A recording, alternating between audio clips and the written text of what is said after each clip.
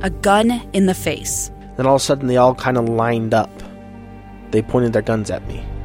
And this is the point where I thought, I'm going to die today. Started 2 years of horror for an American in Venezuela. They said, you need to give us your phone and get ready because you're coming with us.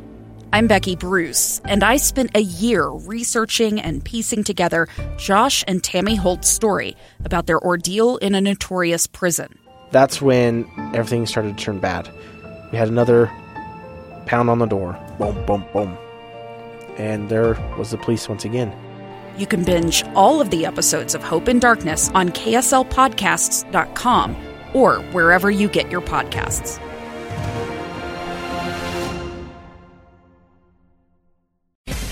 This is Live Mike. Check 1, 2. With Lee Lunsberry. From Utah's Capitol Hill to your schools, taxes, and all the breaking news. Hear it on Live Mike with Lee Lunsberry on KSL News Radio. Hey, welcome to this Friday episode of Live Mike. We've made it. What is it? Episode number, let me click and clack over here. 292. That's pretty good. It's Saturday Eve. We made it. Listen, on the program today, we're going to cover a lot of ground. And we're going to kick off by looking at a number of the bits of legislation that you have heard covered not only on this program, but on other shows and elsewhere that really are going to have a big impact, potentially, on your life and the way that life is lived here in the state of Utah. There's a big stack of bills that have earned all the requisite votes from the House and the Senate and the committees, and it is now the case, in many instances, that they are on to the governor's desk. We're going to look at some of that. Also, during the program, we're going to have an opportunity to speak with both the president of the Utah Senate, President Stuart Adams, as well as House Speaker Brad Wilson. We're going to get a quick look at how things are going for them on this, the last day of the Utah General Session of the Utah legislature. We'll see what has their attention captured, what they're hoping for, what they're predicting, and anything else they care to share with us. Also, we're going to spend some time talking guns. At 1 o'clock, we'll be speaking with former Utah Representative Kurt Oda. You remember Curtis Oda? He's going to talk to us a bit about this permitless carry bill and some of the things that we have yet to cover but are important that you know when it comes to, the way guns will be carried in this state come May 5th. And then later in the program, we're going to talk about mask etiquette. Yeah, mask etiquette. I found myself out either jogging or hiking, and oftentimes I do so without a mask. If I'm not, like in a crowd, I'm not wearing a mask outside when the wind is blowing and there's plenty of distance between me and someone else.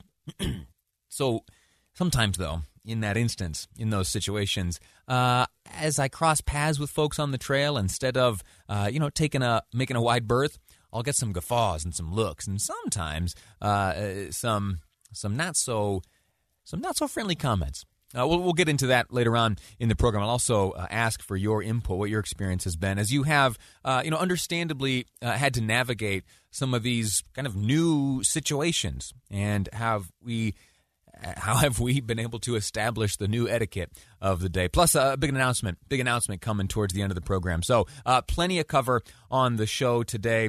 Be sure to stick around for that announcement. We'll make it at the end of the program, 2:50. Be sure to tune in then. Excuse me. Got something stuck in my throat. In the meantime, let's get to it, looking at some of these pieces of legislation that are now on to the governor's desk. The first one is Senate Bill 127. You remember Paris Hilton came to town? Yeah, she testified before a committee, and the piece of legislation that she was supporting would enact more regulations on the state's quote-unquote troubled teen centers, and the bill would set new rules for that industry for the first time in some 15 years. If you remember, the coverage was pretty extensive when young Miss Paris Hilton came to town and testified before that committee supporting the legislation introduced by Senator Mike McKell. Interesting stuff, and it is on to the governor's desk. Another one we were going to discuss just yesterday, and this one has to do with voters affiliated with a political party. It prevents those voters from switching party affiliation in the months before primary elections.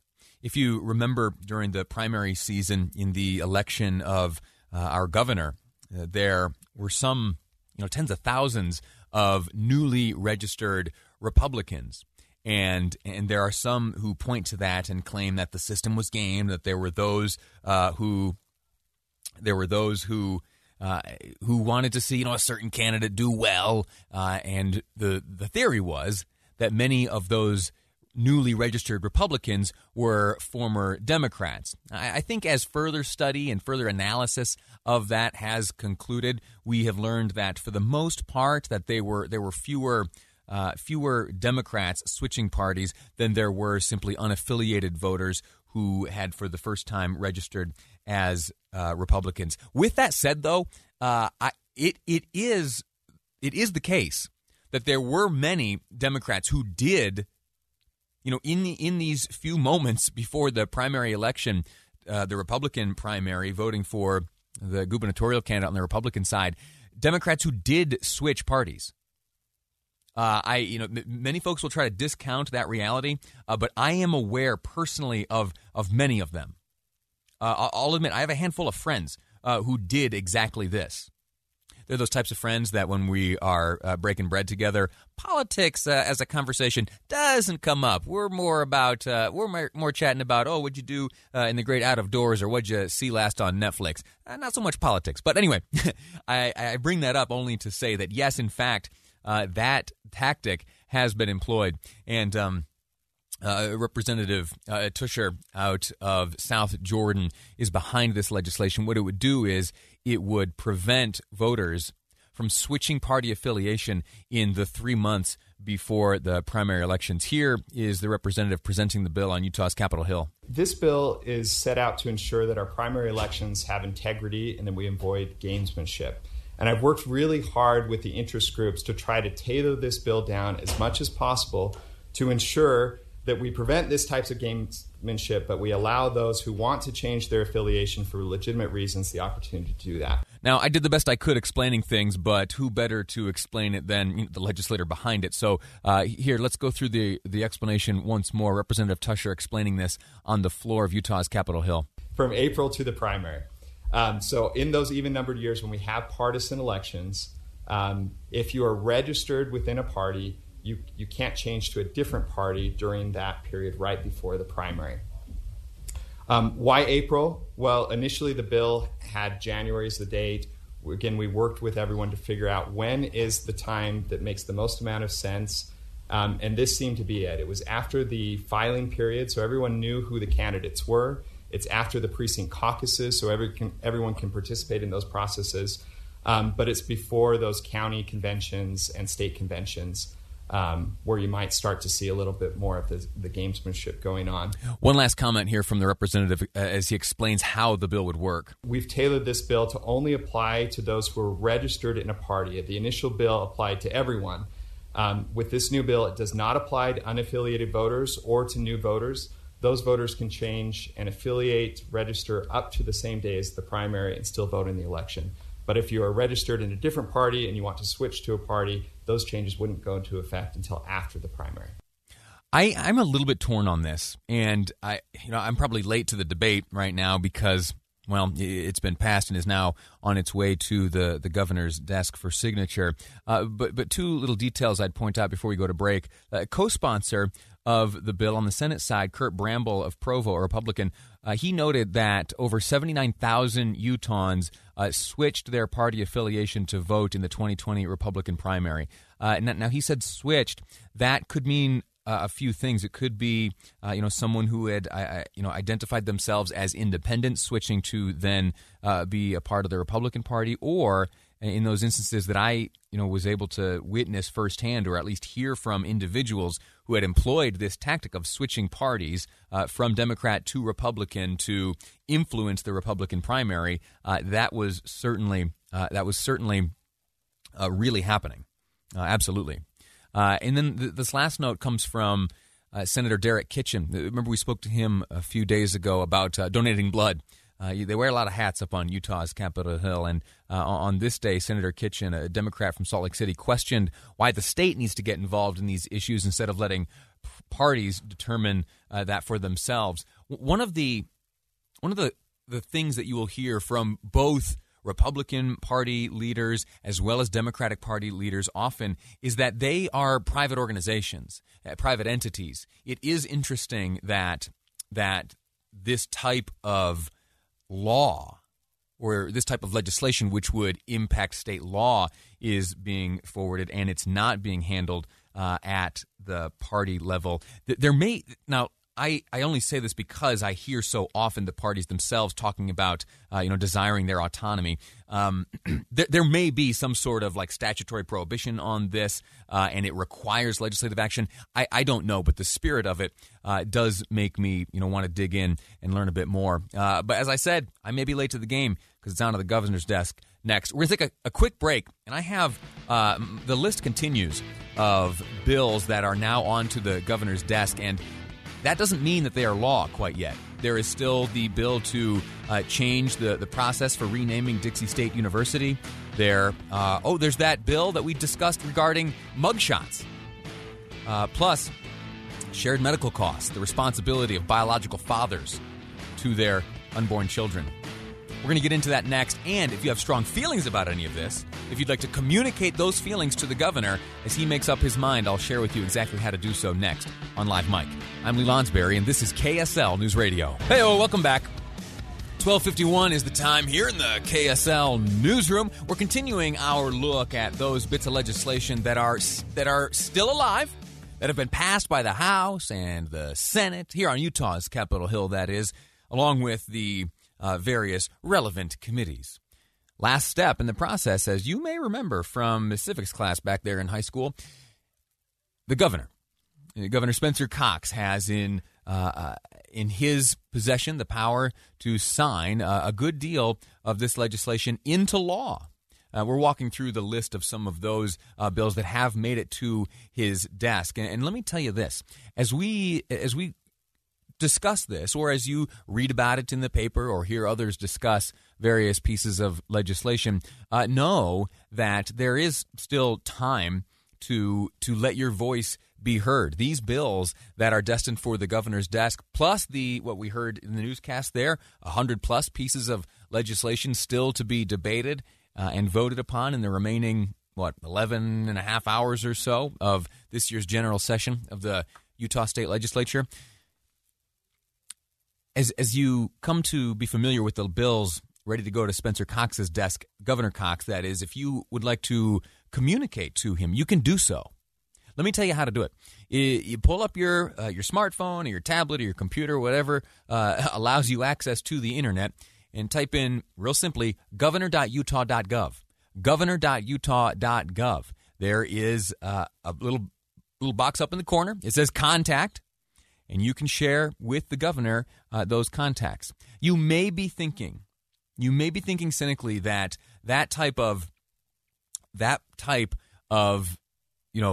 outreach, sending a form to the governor, never going to hear that. Well, I can assure you that I have been not in the office of Spencer Cox, of the governor currently, but I have been in many offices where elected officials or business leaders, they receive this type of information and input. And I can tell you with a surety that the staff that supports them, plus the principals themselves, that they do review this type of stuff.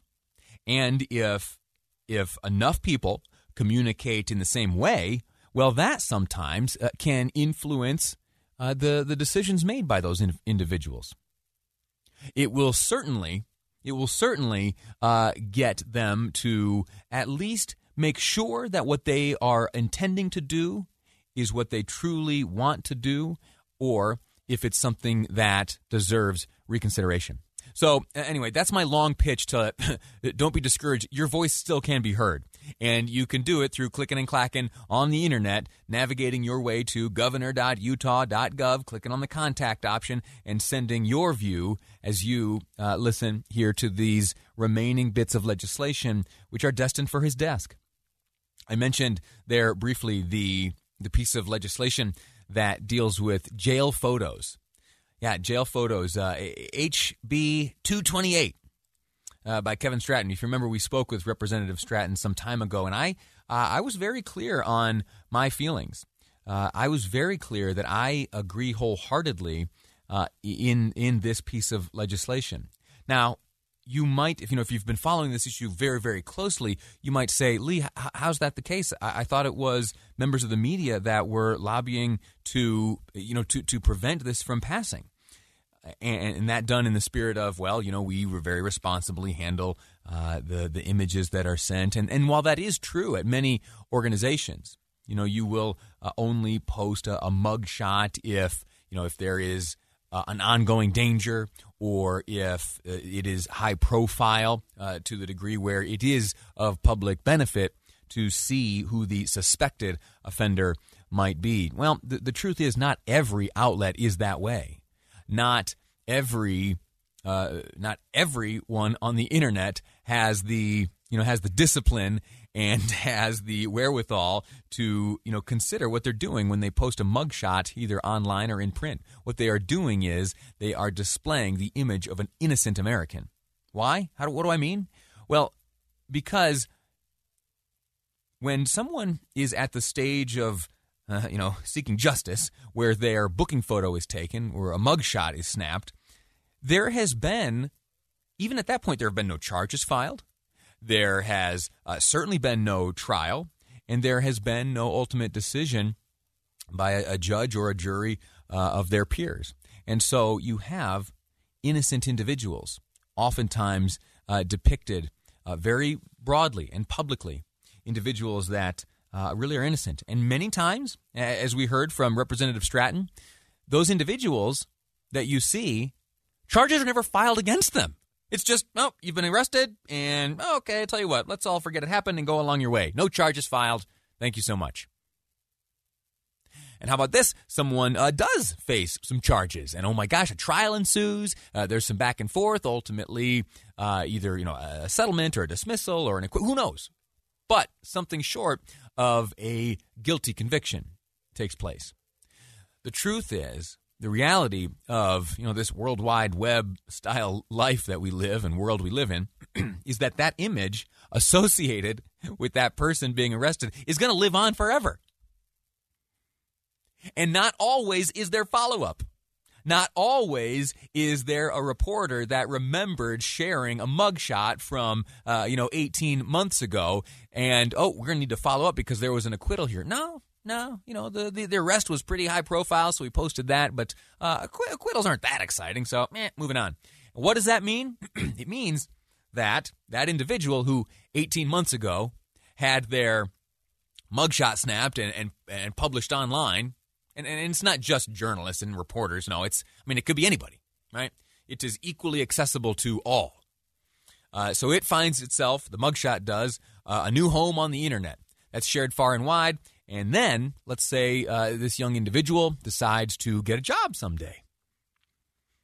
And during the course of evaluation, as to the worthiness of that potential employee, the employer or the HR department or someone, they're clicking and clacking, doing a little bit of vetting on the internet, and they see, oh my gosh, look at this guy. Look at that mean look on his face. Look at his tousled hair and his stretched out T-shirt. We can't hire someone like that. What does that mean? We can't hire someone who, it turns out, was a victim of the wrong place at the wrong time, arrested, sure, yes, mugshot taken, yes, but not long after that, everything was cleared up, no charges were filed, that is an innocent man and has never been convicted of anything. But you don't get the job. And how about this? Let's say that same young man who was arrested those 18 months ago had a mugshot taken, had it distributed on the internet, meets a young woman and commences courting this young woman. Is that a word used anymore? Courting? I don't know.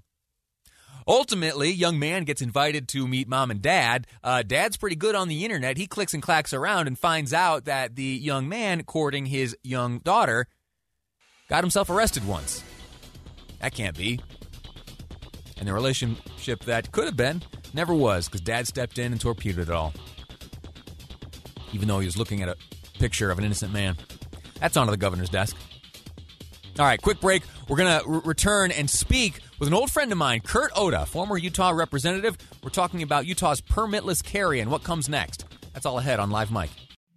2 years ago, Americans watched in horror as a crisis unfolded at the Kabul airport. There's desperation and anguish. More than 80,000 Afghans have since arrived in America, but this story is still unfolding. I'm Andrea Smartin. In my new podcast, Stranger Becomes Neighbor, we'll find out what happens to these new arrivals in our communities. Who would help our newest neighbors? Follow us at kslpodcast.com, Apple Podcasts, or anywhere else you listen.